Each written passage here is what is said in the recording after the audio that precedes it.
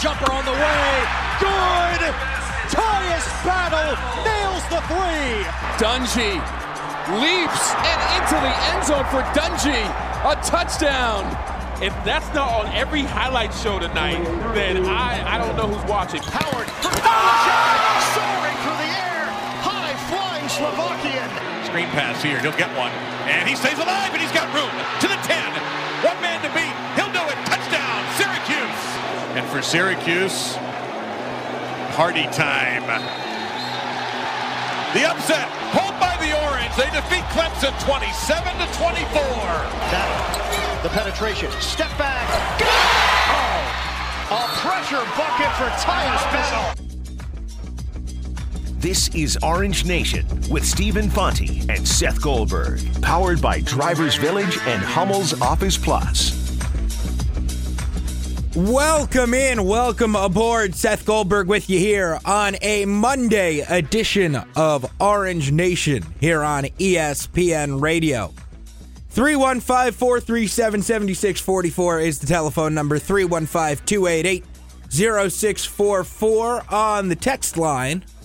And, of course, on Twitter, at ESPN Syracuse, at Seth Goldberg 17, if you'd like to join in the show that way. We've got plenty to get to here on the program. We've got to get to Antonio Brown and him taking a page out of the NBA player playbook. We'll do that in hour number 2. Got to get to James Dolan and his insanity. We'll do that in hour number 2. Later on in hour number 1. Want to get to Chris Carlson as well. Syracuse.com and Syracuse Post-Standard reporter going to join us at about 1:20. And, of course, we've got today's business coming up in hour number 2 of the show as well. So a busy show planned for you today on this Monday. Join us as we talk SU basketball to start. Because there was that game against Clemson over the weekend. The game that you looked at and said, wow, Syracuse could have a pretty good chance of going and winning. This would really lock up an NCAA tournament bid. It would make you feel really great going into conference tournament to pick up this win, to just kind of move on. You get to 20 wins on the season, another quadrant 1 win, and you would feel great about yourself. And we'll talk about bracket implications and bracketology coming up in about 15 minutes or so. But Syracuse couldn't go and do that. Syracuse couldn't go get that win. Syracuse had another top 40 team on the ropes and couldn't deliver the knockout blow. SU led Duke, Virginia, UNC, and Clemson, all of them, at the half. Syracuse held leads in each of these last 4 losses at halftime and could not manage to hold on.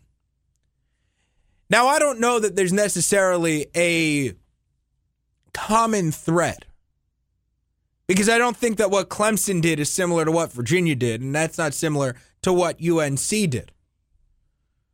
But one thing that you might be able to look at and say, well, that's similar, is what has happened with Syracuse's offense. Because it feels like Syracuse's offense kind of tends to disappear at times. Syracuse's offense tends to struggle in certain stretches. And while the defense is good, it's not good enough to make up for not scoring for prolonged periods of time. And we saw that on Saturday. Multiple 4-minute stretches where Syracuse did not score in the second half. You're not going to win very many games that way. And it seems like, after thinking for a couple of weeks,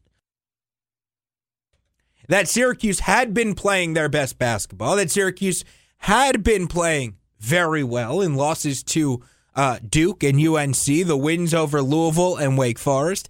It feels like that's not truly the case after the last 2 games.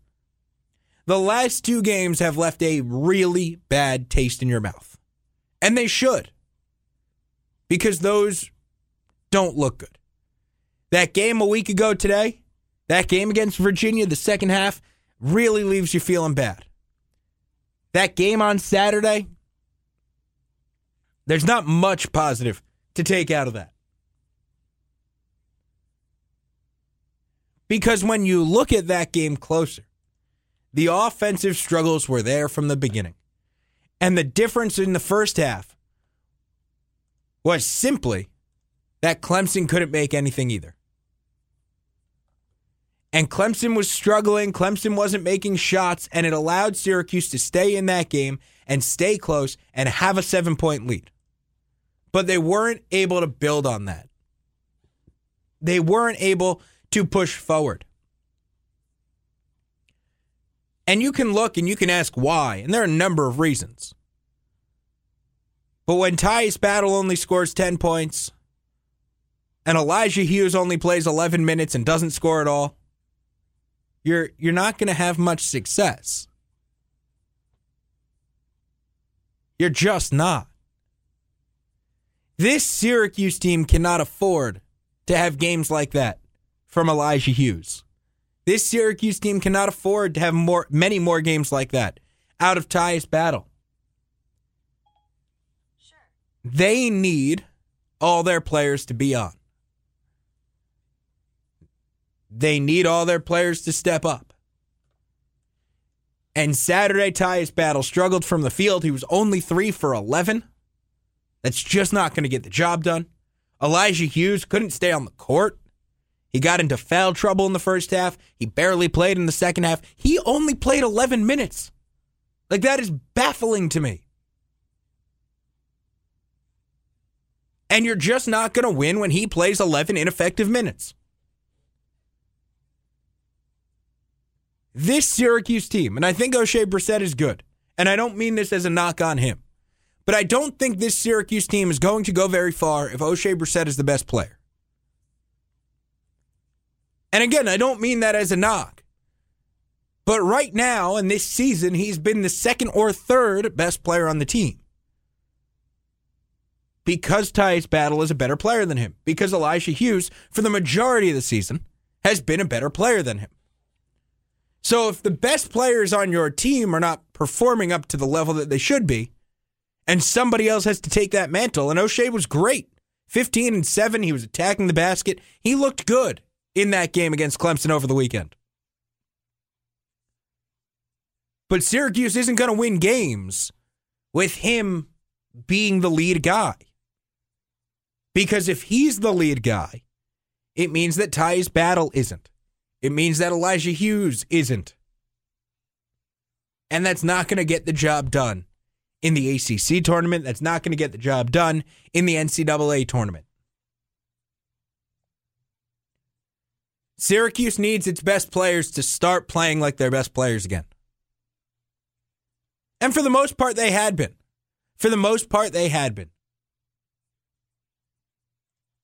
Tyus Battle had been playing pretty well. But you just need more out of him.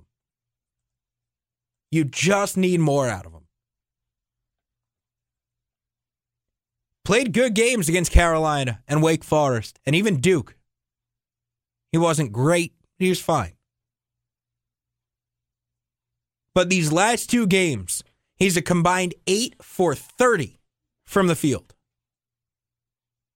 That's not going to get the job done. A combined 2 for 8 from 3.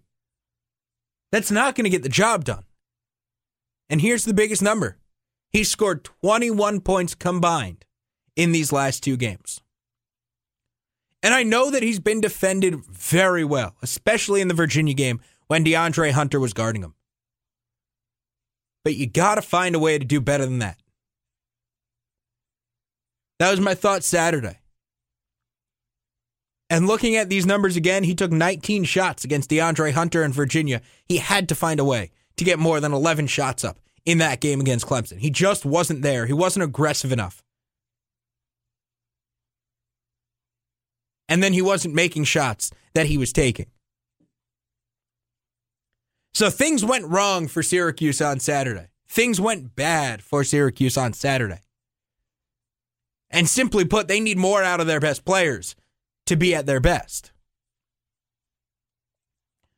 But that doesn't mean they're done. That doesn't mean they're toast. That doesn't mean the season's over. Not by a long shot. They just need these guys to play better. That felt like a very winnable game for Syracuse. That felt like a game that they could have and should have gone out and won. They were up double digits in the first half. They were up 7 at the half. That felt like a game that was there for the taking. And Syracuse didn't take advantage. And now they head to the ACC tournament as the 6th seed. And I'm not going to say that their tournament future is in doubt, but there's certainly a lot more questions about it than had they just taken care of business and won that game on Saturday. Why don't we do this? Let's take a timeout. We'll come back. We'll talk bracketology. Because I still think Syracuse is safe. I still think Syracuse is in. Let's talk about that next here on ESPN Radio. Live from Armory Square. This is Orange Nation with Stephen Fonte and Seth Goldberg. Back here on Orange Nation, we're brought to you by the Bill Wrap Superstore at the corner of Thompson and Burnett in Syracuse, or online at BillWrap.com.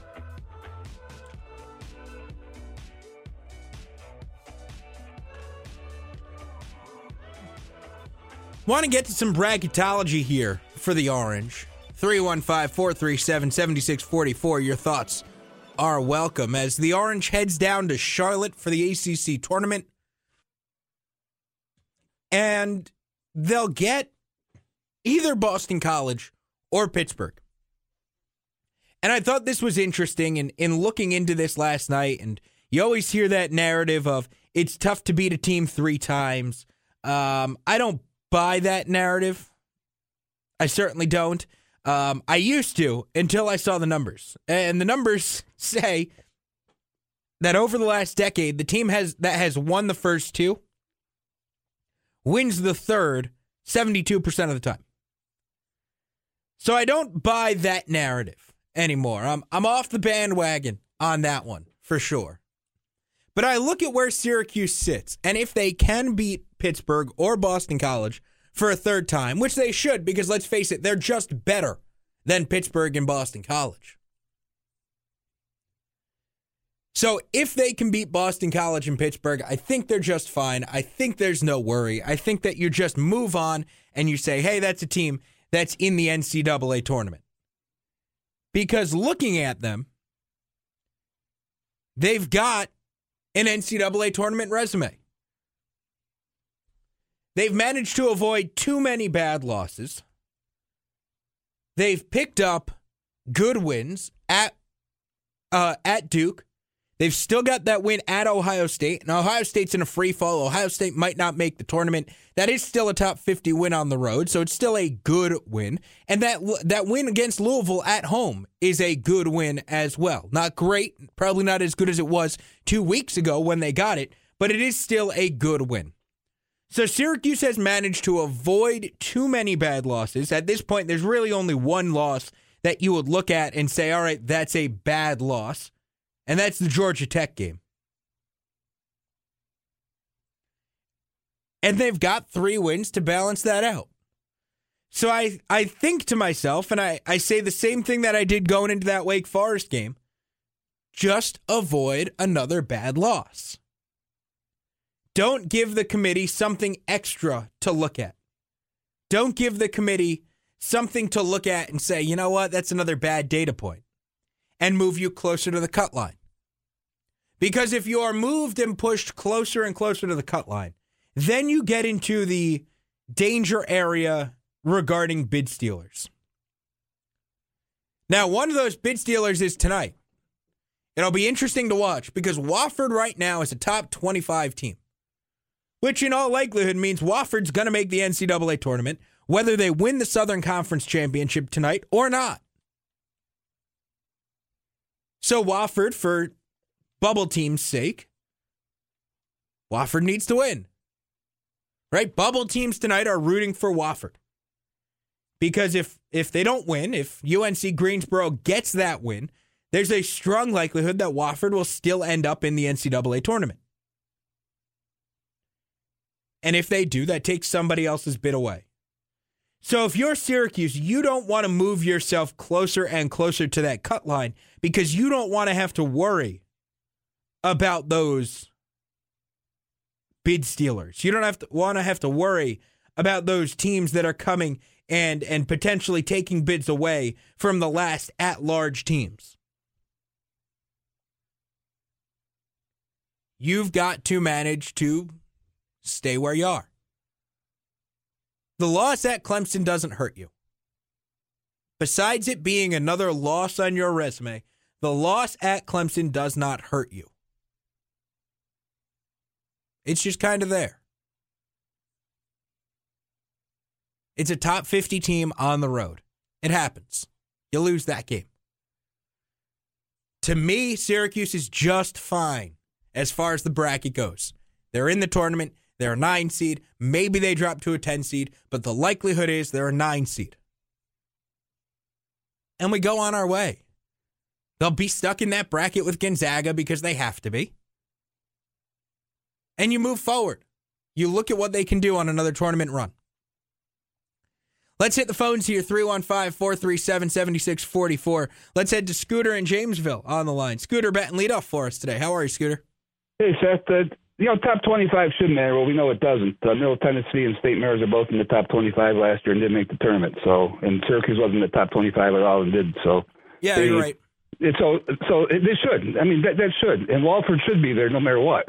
But as long as the mid majors are ignored, then the Power Five can have teams with losing records. I think there's a team. I know it was in the Big 12, and might have a 6-12 record that's considered on the bubble. Well, 6-12, and you're can reward mediocrity. Well, Scooter, Texas right now is 16-15 overall. Huh? Texas right now is 16-15 overall, and right on the bubble. Yeah, exactly, Seth. And to me, this is the year of the mid-majors. If they were really serious about mid-majors, they could make a strong case for them. For example, Lipscomb. They went out and beat Louisville. They played Clemson tough. Belmont got beat by Murray State in the finals. Well, Belmont went out and beat UCLA on the road. And so this is the year, if they really wanted to go at large for teams that have to win their conference titles, it's one and done. This is the year the bubble is so weak. I mean, think about it. Syracuse has got 12 wins, and you're absolutely right, Seth. They're in the tournament. No matter if they lose. Easy. I mean, they're going to end up with 13 losses and going to be 8 or 9 or 10 seed. I mean, that's how weak the bubble is. And so if you really wanted to say, okay, fine, we're going to reward mid-majors for going on the road and playing Power 5 teams and winning, this is the year that you can reward them, but they're not going to do it. Syracuse, teams like that, teams from other conferences got this bad records as Syracuse. They're going to make it. And from a fan standpoint, I get kind of bored of retreads when you get the 8th and 9th teams coming from a conference. Why play the regular season? To eliminate three teams? Yeah, Scooter, I hear you, and I get it. I struggle with this because at some point, yes, you should be putting in teams that you should reward good teams. You should reward better teams over rewarding mediocrity. There's no doubt in my mind that when Texas goes out and loses in the Big 12 tournament and they've got 16 losses and maybe they're a game over 500, then they still could get an NCAA bid. But there's no doubt in my mind that they shouldn't, right? That's a mediocre enough team that they shouldn't get a bid. But they probably still will and could, and very well could. So you should reward somebody like Lipscomb. You should reward somebody like a Belmont. My problem becomes, and I'm looking at Wofford's resume right now.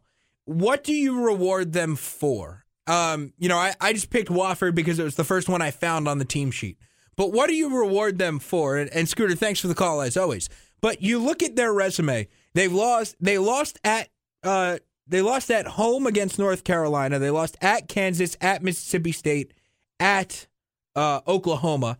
None of these games were particularly close. The closest one was an 11-point loss to both Mississippi State and North Carolina.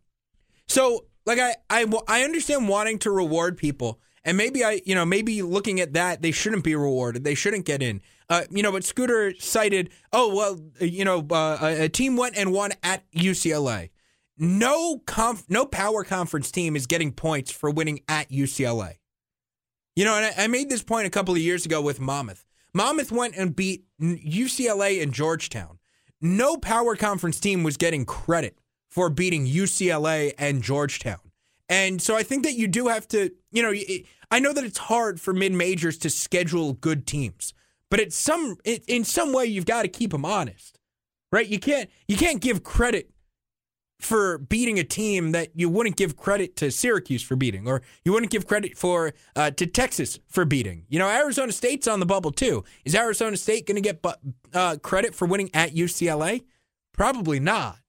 So I don't know that you should reward Lipscomb or Belmont for that as well. Let's hit the phones. Let's keep it rolling. We got Pat in Syracuse on the line. Hey, Pat. Yeah, great way to say it. I mean, I think that the mid-majors could compete. Obviously, if Lipscomb is competing with Louisville and losing by a bucket or two, they've obviously shown on the floor. But I don't think that they get less opportunities. And when they get those opportunities, you can't lose to Belmont twice, and you can't beat Jacksonville by 2 points. I mean, imagine if we beat Jacksonville by 2 points. I mean, I don't even know anything about Jack. I didn't even know they were a D1 program. You can't beat that team, and that's why, the efficiency comes in. And, I was looking at that net efficiency, and it kind of talks out of both sides of the coin with it, because on one regard, down on the fourth or fifth line for how they weigh things, obviously the point differential is cut at 10. But then the very first or second one, it's in there. So I don't know how this net is really going to iron itself out. I think it is severely flawed. But I think it's funny. This town is so funny to me. Last year, it was much easier to see, and the work that needed to happen for Syracuse to go from a bubble team to in the tournament. And everybody said, "Oh, we're done. We need to win the ACC tournament." I heard that on your radio station. We need to win the ACC, or we need to get to the finals, or we needed to win 4 more games, which we only won 2. I forget the last regular season win, and then we beat Wake Forest. We had 2 wins, and that was it. And it was more than enough with 4. I think there was 3 or 4 bid stealers. I have to go back and look. Yeah, there were quite a few last year. Yeah, there was. I remember watching and thinking, "Oh, this is going to be close." And this year we have to drop 13 to 15 spots to be on that cut line, and people are worried. I just don't see it. I mean, you don't want to get near the last 4, last 5, those last 4 or 5 teams. It's there for the subjectivity. I think they're closer to a 60 than they are getting left out. I mean, when I look at some of these 60s, I watched Wisconsin, who's a 4 seed. They blew a 23-point lead to Ohio State without their best player. In 4 minutes. Ohio State did not have their big man, didn't play 1 minute, and they took Wisconsin to overtime. We played Ohio State when they were playing a heck of a lot better, and they had 2 more players that they don't have now, and we still beat them, and they're a 4 seed, and they're talking about Syracuse in the bubble? No. I mean, and going back to Scooter's argument, okay, Lipscomb's got 7 losses, and, we got double-digit losses. Okay, put Carolina on their schedule, and Duke twice, and Virginia Tech, and Florida State. How many losses do you think Lipscomb would have? Probably 15. So, you can't have it ways. These mid-majors, when they get the opportunities, they got to beat Clemson. They got to beat Louisville. And they didn't do it. I mean, You can't lose to Belmont twice and then get an at-large. You just can't do it. So I don't feel bad for Lipscomb. I don't even care about Lipscomb. I care about Syracuse. And my last thought about this, it has dawned on me that for this team, with the lack of bulk that we have, why are we grinding out games against Clemson? We need to be running. Dolezaj is one of the quickest 4 and 5. You got Hughes, who would excel in transition. He's got great body control. You got Battle, who would be an NBA transition player. Sidibe can run like a deer. And yet we are slow, one of the slowest teams. And I hear about the zone and how the zone dictates it. No, the other team's game plan dictates it. And if Syracuse basketball wants to get back to the glory days, it's easier to recruit when you're playing up-tempo. And we're not doing that. And it's hurting recruiting. It's hurting. We're easy to scout. And it's hurting our rhythm every game. Every game is a different issue. But for me, Seth, it comes back to one thing: lack of rhythm. We don't have rhythm. Some games it affects our shooting. Some games it affects our defense. Some games it affects. Yeah. I mean, you can go on and on, but to me, it's all rhythm. So that's what needs to change. And we need to get back to Syracuse basketball when Scoop Jardine and the boys were running and fill in the lanes and score an easy basket, because our offense has never been able to score easy baskets in the half court. Yeah, you're right, Pat, and I'm with you. Part of the thing that I loved so much about the UNC game a week and a half ago was that they were getting up and down the court. UNC forced them to run, and they did. You know, the Duke game at Cameron, Duke forced them to get up and down the court, and they did, and they scored with them, and they scored 85 points, and they did it against UNC as well. They scored 80-something points. Like, that's the kind of basketball that I like watching. So I'm with you there. I would love to see this team run and move and push more. I'm with Pat. Like, this is a team that is in. They're in the tournament. They would have to drop significantly, and one loss isn't going to do that. And this was pointed out to me on Twitter, and I think it's a really good thing to remember this time of year. Yes, Syracuse is going to lose again. Right? They're going to lose this week. But so is everybody else in this conversation. So is everybody else below them. There's such a small chance that a Texas goes on to make a run in the Big 12 tournament. Like, that's not going to happen. So, yeah, Syracuse is going to lose. Probably not to Pittsburgh or Boston College. Probably to Duke on Thursday night. Fine. Everybody is going to lose here at some point over the next week. So you've got to take that into account as well. Let's wrap up here with another phone call before we hit a timeout. Patrick in Syracuse. How are you, Patrick? Hey, how you guys doing? Good, how are you? How you guys doing? We're good, how are you? Good, thanks. So I want to talk about Syracuse basketball. I think I agree with you guys, and I agree with the other Pat that they're in. What concerns me moving forward is the lack of play by the big man. When you get to a team that has a big guy, like Clemson had, and like Duke has, and like all these other elite teams, right? Or not even just elite teams, like just general teams in general that have a big guy that puts up numbers. In the tournament, that's going to really kill us, whether it's the first round or second round. It's really going to hurt us. I mean, at one point last year, I think Chukwu was either leading the nation or leading the conference in shots blocked. And his lack of play definitely hurts us on the defensive end. Like, he doesn't stay on the floor for more than like 5 minutes before he gets into foul trouble, or Sidibe or Dolzai has to come in and play the five. It's just moving forward. They have to find a spark. Maybe Sidibe will be there this year and give him some points off the bench like Dolzai did last year, and give him a chance to make a run.